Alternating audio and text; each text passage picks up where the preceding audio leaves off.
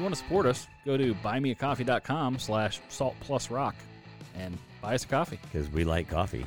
We live in the Pac Northwest. Oh, my gosh.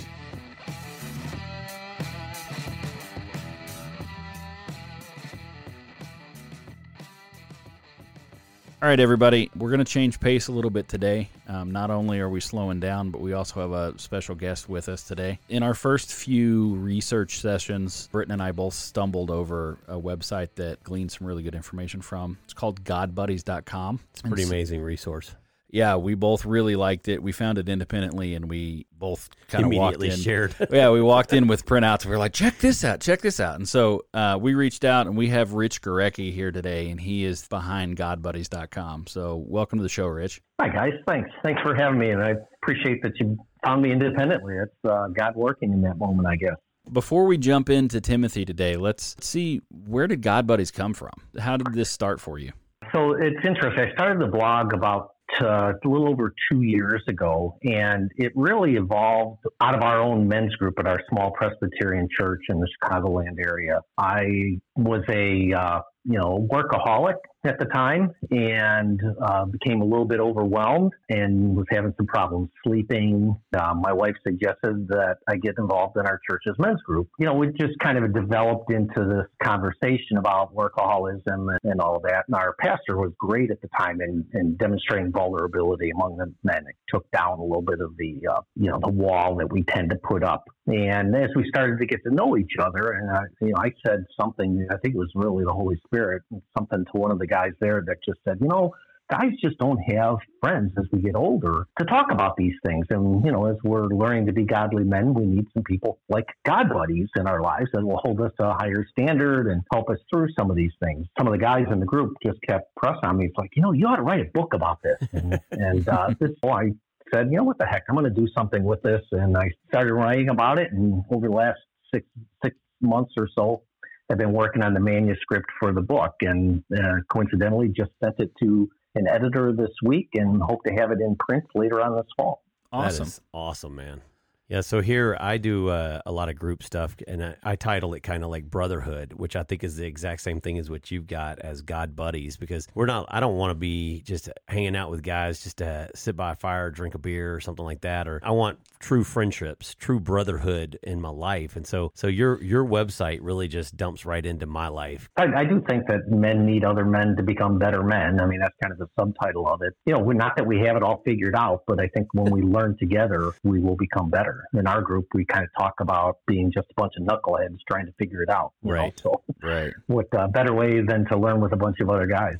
I totally agree, man. My biggest argument with being an adult having guy friends is that you run out of conversation after, did you watch the game? And I love sports. My wife loves sports. We will sit around on a Sunday afternoon if the kids go to sleep and watch the Seahawks game. That's not what my life revolves around. So surface level. I want so much more out of that. And so you don't know Blake and I very well, but I mean, our wives are like, okay, you guys are getting together again. I guess it's going to be a 4-hour time period. Right. She knows that he and I are gonna just have conversation. We could just talk, and we talk. Right. Yeah.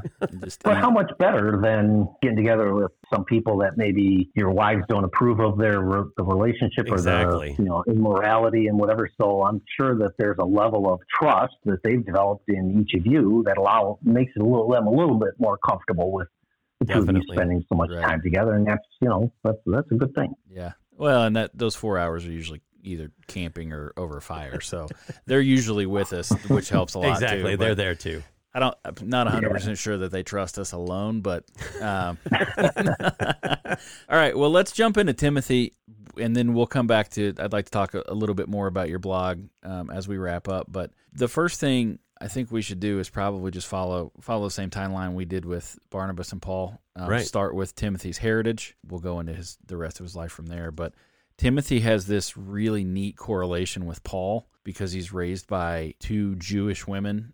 His grandmother was Lois and his mother was Eunice. Then he has a Greek dad. So his dad's not Jewish, his mother is, and so he learns from a young age Jewish history, we saw that Paul was a Roman and a Jew, so he had that connection to the Jewish faith, and then he has a connection to the Gentiles as well. So when we get to this situation where Paul meets Timothy and he sees how he's already started to become a leader, and he adopts him as an apprentice, really because I think Paul looks at him and says, I really could see you as my son. Like, we have this really neat parallel. Right, which I thought was pretty awesome. I mean, he refers to him as his son in Scripture, a son in Christ. And I'm like, that is amazing, because this guy's taking him on and just building him, like a father would. Because the Bible doesn't really go into it, but it doesn't sound like Timothy's dad was around. Right. So the time period came around with Paul, I think it was having a father figure in his life, because they're 15 years apart. Paul later says that Lois and Eunice have a zeal, and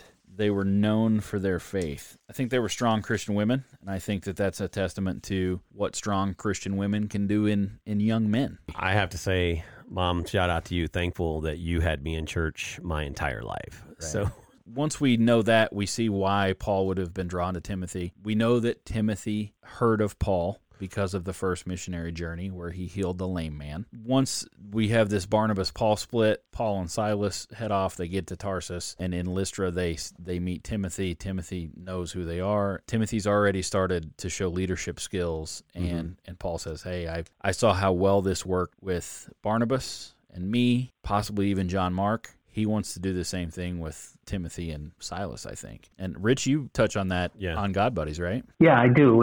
This is a really interesting thing. We kind of went through it about the whole relationship of his mother and grandmother, and you layer that into the whole protege thing. I mean, there was mentoring and protege going on in his family, within his mother and his grandmother. And then Paul is looking for that protege, and he's like, okay, this guy's already learned from somebody ahead of him, albeit his mother and his grandmother. That protege mentor-mentee relationship begins to unfold throughout the rest of those missionary journeys. I found that part really fascinating. And what I wrote about in a blog at one time was every man needs 3 relationships in his life. A Paul in his life that's kind of that mentor, Barnabas, who is a mentor, kind of side-by-side friend, and then there's that younger guy, that person that they're pouring into. And Paul definitely identifies him early on and starts to pour into him. So it's a great 3-level relationship that started in Timothy's family, presumably because his dad wasn't maybe either in the picture or maybe he was busy trying to provide for them, and there just wasn't a lot written about him. Right. Yeah, there's not a lot of background on his dad, so... Yeah, I wish there was more, because I'd like to hear more about his dad, to know if it's something where he was, you hear some things about absent fathers. I'd like to believe that wasn't the case. It was just not as critical to the story, and maybe he was just busy. Exactly. And I feel but it is interesting, the whole, one being Jewish, one being Greek. He's a bit of a half-breed. Right. Timothy there. That just makes it complex. I love the way you guys explained about how that Paul kind of identified with that. Exactly. Paul, I think he definitely, when he was seeing who Timothy was and his 2 different ethnicities, and then introspect to himself saying, yeah, this guy is kind of like me. Yeah, and we see through the Bible that a lot of stories parallel one another. We talked a little bit about how the end of Paul's life paralleled the end of Jesus' life.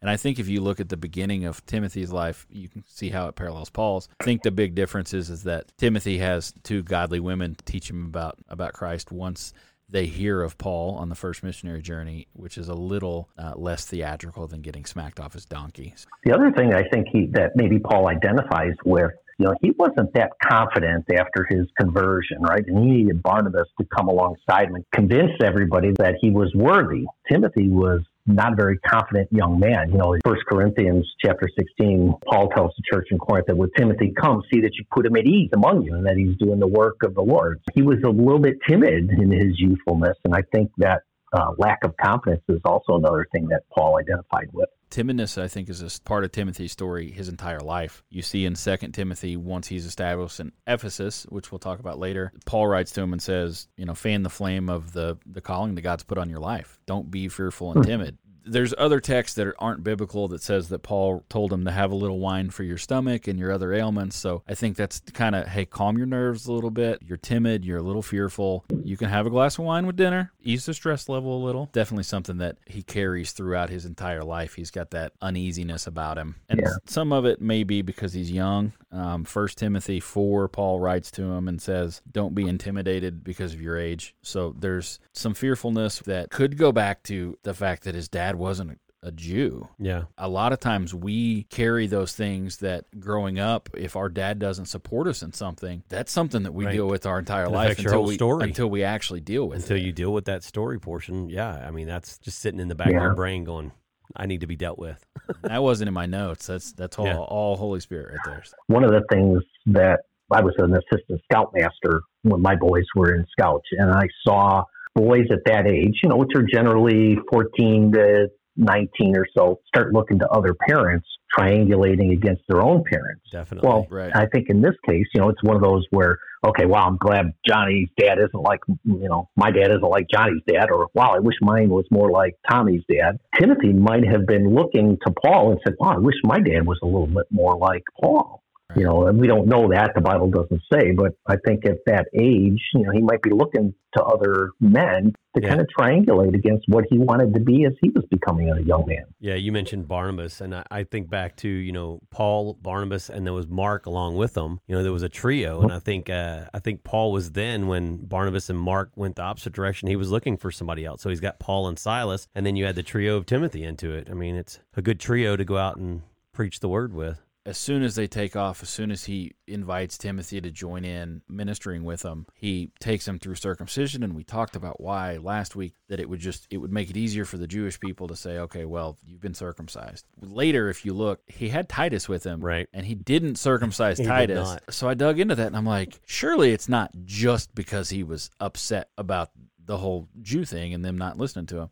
Traditionally, what you would do is you would adopt the religion of your mother. Paul does that to ease any questions in that. But then with Titus, his mother wasn't Jewish. She was of a different nationality. So Titus didn't need to be circumcised because there was no question in there. He was Gentile through and through. So that makes a big thing because Paul's got these different people and he connects with Timothy, and I feel like he really grooms Timothy as his protege because he has that correlation, and all of these things line up that say, okay, this is the guy that I can groom. Whereas he's got Titus and later Philemon, Silas, that were really integral in his journeys and his training, but it's just not one of those things that he can protege, he can groom to kind of carry his cape. After he's circumcised, we have Timothy going with Paul through second missionary journey, which we talked about last week. Throughout Paul's ministry and Timothy's ministry, we see Timothy help author 2 Corinthians, Philippians, Colossians, 1st and 2nd Thessalonians, Philemon. Right in the thick of it. Right in the heart of it. He's helping Paul write to all of these churches that have been set up throughout this missionary area. Beyond that, Timothy's also the influence for the two books or the two letters written to him. So 1st and 2nd Timothy. Exactly. In the third missionary journey, sometimes they're together, sometimes they're not. The Bible's not super clear on where they are together and where they're not together. They're in Ephesus for a little bit together, and then Timothy goes ahead to Corinth and kind of paves the way for Paul to come back in there. They're both in jail at different times, and so there's a lot of blurring stuff that we all know that happened, and we're not exactly sure how it happened. We see Paul plant Priscilla and Aquila in Ephesus in the second missionary journey. Sometime after the third, Priscilla and Aquila have been allowed to come back into Rome, back into their homeland. Mm-hmm. We put Timothy in at Ephesus. We talk about the book of Ephesians a lot, but we don't really talk about Ephesus itself. It was one of the major port cities in Greece at the time. You have a lot of trade coming through. You have a lot of different religions. You have the Greeks who are philosophers. You have the Hellenistic pagans. You have the Jews. So you have this whole giant melting pot of people that, because of that, I think it really gives some of the things that the church struggles with becoming gossiping. In 1 Timothy 6, Paul writes to Timothy and says, turn them away from godless chatter. Rich, as someone from the Midwest, you might be a little bit further north. Britain's originally from Mississippi. I'm from Southern Illinois. So Southern Illinois and in the South, you get a bunch of old church ladies sitting around drinking tea. Mississippi loves it. Sweet tea. Yeah. Some good old sweet tea down south, yeah. Yeah. We drink hot tea up in the north. Right. So you learn that bless you doesn't mean what you think it means up here. Bless you. Yeah, exactly. Bless your heart. Oh, bless your heart. Yeah. So that's, I feel like that's what's going on in Ephesus right now. They're sitting around drinking some poor quality water, maybe a little wine for their stomach. Some gossip gets going on. So Paul says, hey, take care of this. After this journey, you have pretty big gap. We talked about the end of Paul's last week, but we don't really see a lot of descriptive things that happens with Timothy.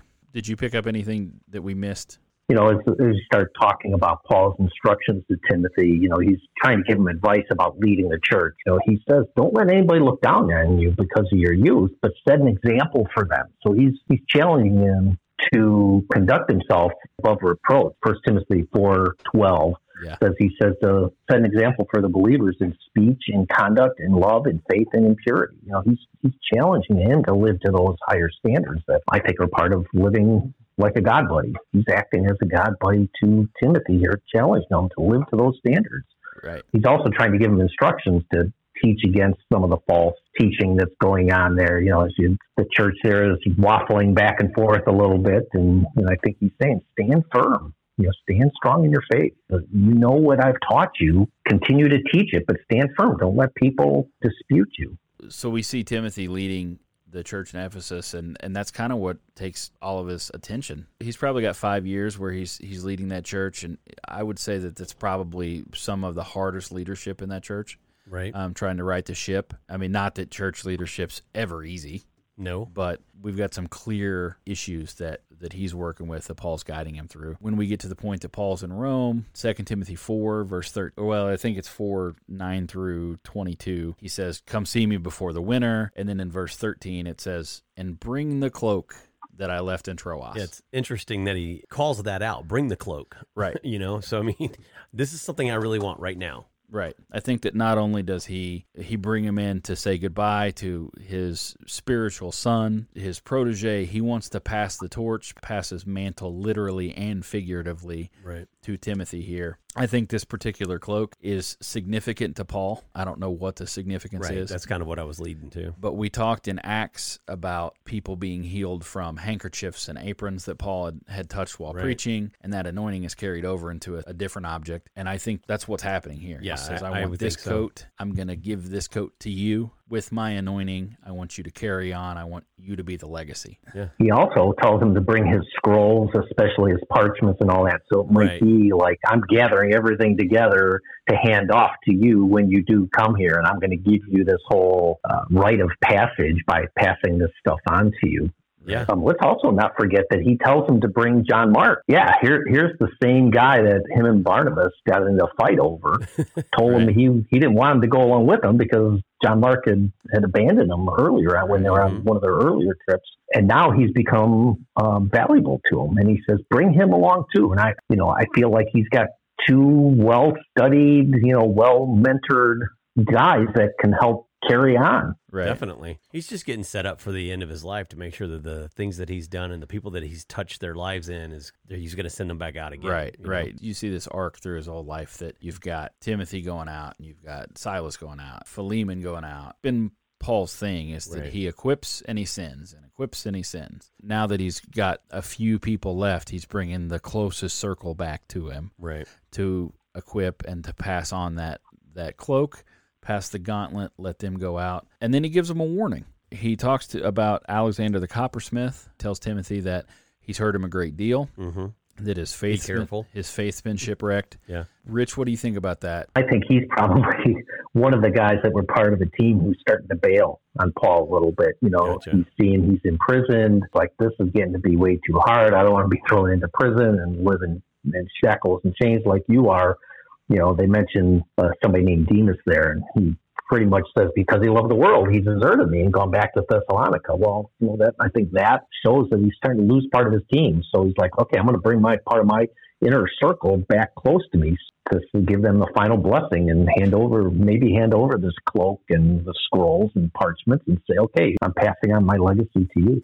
So after Paul brings him back in, we don't really hear much from Timothy from there. We know that he served out the rest of his life as in Ephesus, as the bishop of Ephesus. Right. Timothy lives to a ripe old age of 80-ish. Yep. He was trying to halt a procession in honor of a goddess by preaching the gospel to the people, and the angry pagans around beat him and dragged him through the streets and then stoned him to death. Right. I commend him. I mean, 47 years from the time period that Paul came and got him. I mean, he was preaching and serving before Paul. I mean, 47 years of living that life of preaching, you know? Mm-hmm. Yeah, look at the model he was following. I mean, Paul went through a lot. Yeah. He's like, well, Paul was going to do it. I guess I'm going to continue on. And, he ended up persevering through a lot himself. Right. Yeah. And that's one of the things we talked about at the end of last episode was it would have been really easy for Paul, especially once he got back to Jerusalem and the Jews had turned against him, and Ananias was coming at him and trying to get him killed, and saved only by his Roman citizenship. One of the things that we said was he had a lot easier when he was killing Jews. Life was good. Life was easy. And that's probably where Demas and Alexander were at, Yeah. Just remember that regardless of where you're at and how low you feel like you are, you've always got God there. And hopefully your God buddies or your allies will be there in short time. To quote from Rich's website, so a lesson and principles for being a good God buddy is that the mentor and mentee need to establish trust and invest time together. Yeah, I mean, that is one of the epitomes of being a God buddy. It does take time to establish trust between you, and certainly Timothy established some trust from Paul, and then they certainly invested a lot of time together. You mentioned earlier about all of the letters that were written. Quite often in there, Paul is saying, "It's me, Paul, and Timothy." Mm-hmm. So he's saying he's here alongside me, and that's, I think, one of the key points of being a mentor-mentee relationship is you're doing life alongside each other, and that's, I think, what God buddies do is they do life together, and they learn from each other and sharpen each other, as Proverbs 27:17 would say.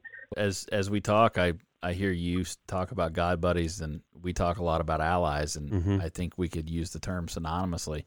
Definitely. We talk about living life together and having somebody that you can trust in, you can lean on, and you get closer with every time you spend time with, and that's a God buddy to you and an ally to us. So glad that we're speaking the same language in a different language. Midwest and Pacific Coast.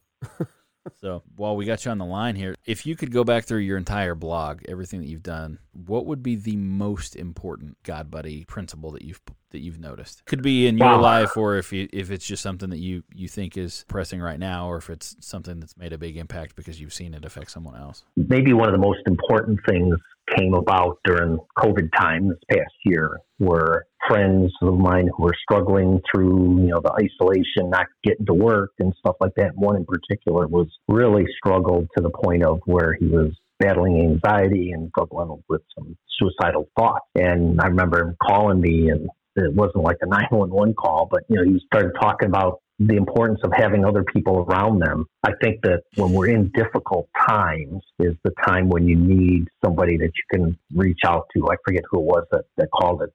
You need that 2 a.m. buddy. Right. That person you can call at 2 o'clock in the morning when you're really having a hard time with something. Those are not your casual friends on your softball team or your fishing buddies or bowling buddies. Those are the ones that you develop a level of trust with. Those are the ones that will be there when you're really struggling, and they're the ones that encourage you and are there as kind of mentors for those big decisions that we have in life, whether it's job changes or difficulties with raising our children. Consider it your personal board of directors, by having, a Timothy, a Barnabas, and a Paul. I like that. As in your circle of friends. You had three. Yeah, he had his own little personal board of directors. I like that. His inner circle. So when was your book coming out again? Well, I hope that it will be in hard copy print in September. Hopefully things go according to schedule, and it's out and in hard copy by the end of the summer. Well, Rich, thanks for being on. We will definitely try to work around getting you in when your book's out here so we can talk exclusively about your book. Most definitely. Hopefully we can get it and read it so that we can have a good conversation. Been fun having you. It is. Thanks for the insight. It's been an honor to be part of your podcast, be the first official three-way conversation. So I'm honored to be part of that, and hope I added some value to everybody and you guys. Well, you did to me. So I'm sure the listeners out there will get something too. So once again, I appreciate you jumping on with us, and thanks for the conversation, and definitely keep up the good work. If you guys want to check out what we've seen that Rich has done before the book comes out, it is god-buddies.com. Rich Gurecki, everybody. Thanks for joining us today on Salt and Rock. If you liked what you heard, feel free to reach out to us at saltplusrock@gmail.com. That's all letters, SALTPLUSROCK@gmail.com. If you'd like to become a contributor to Salt Plus Rock, you can find us on buymeacoffee.com/saltplusrock. Once again, all letters, SALTPLUSROCK, where you can give a contribution as small as $5. Hey, every little bit helps.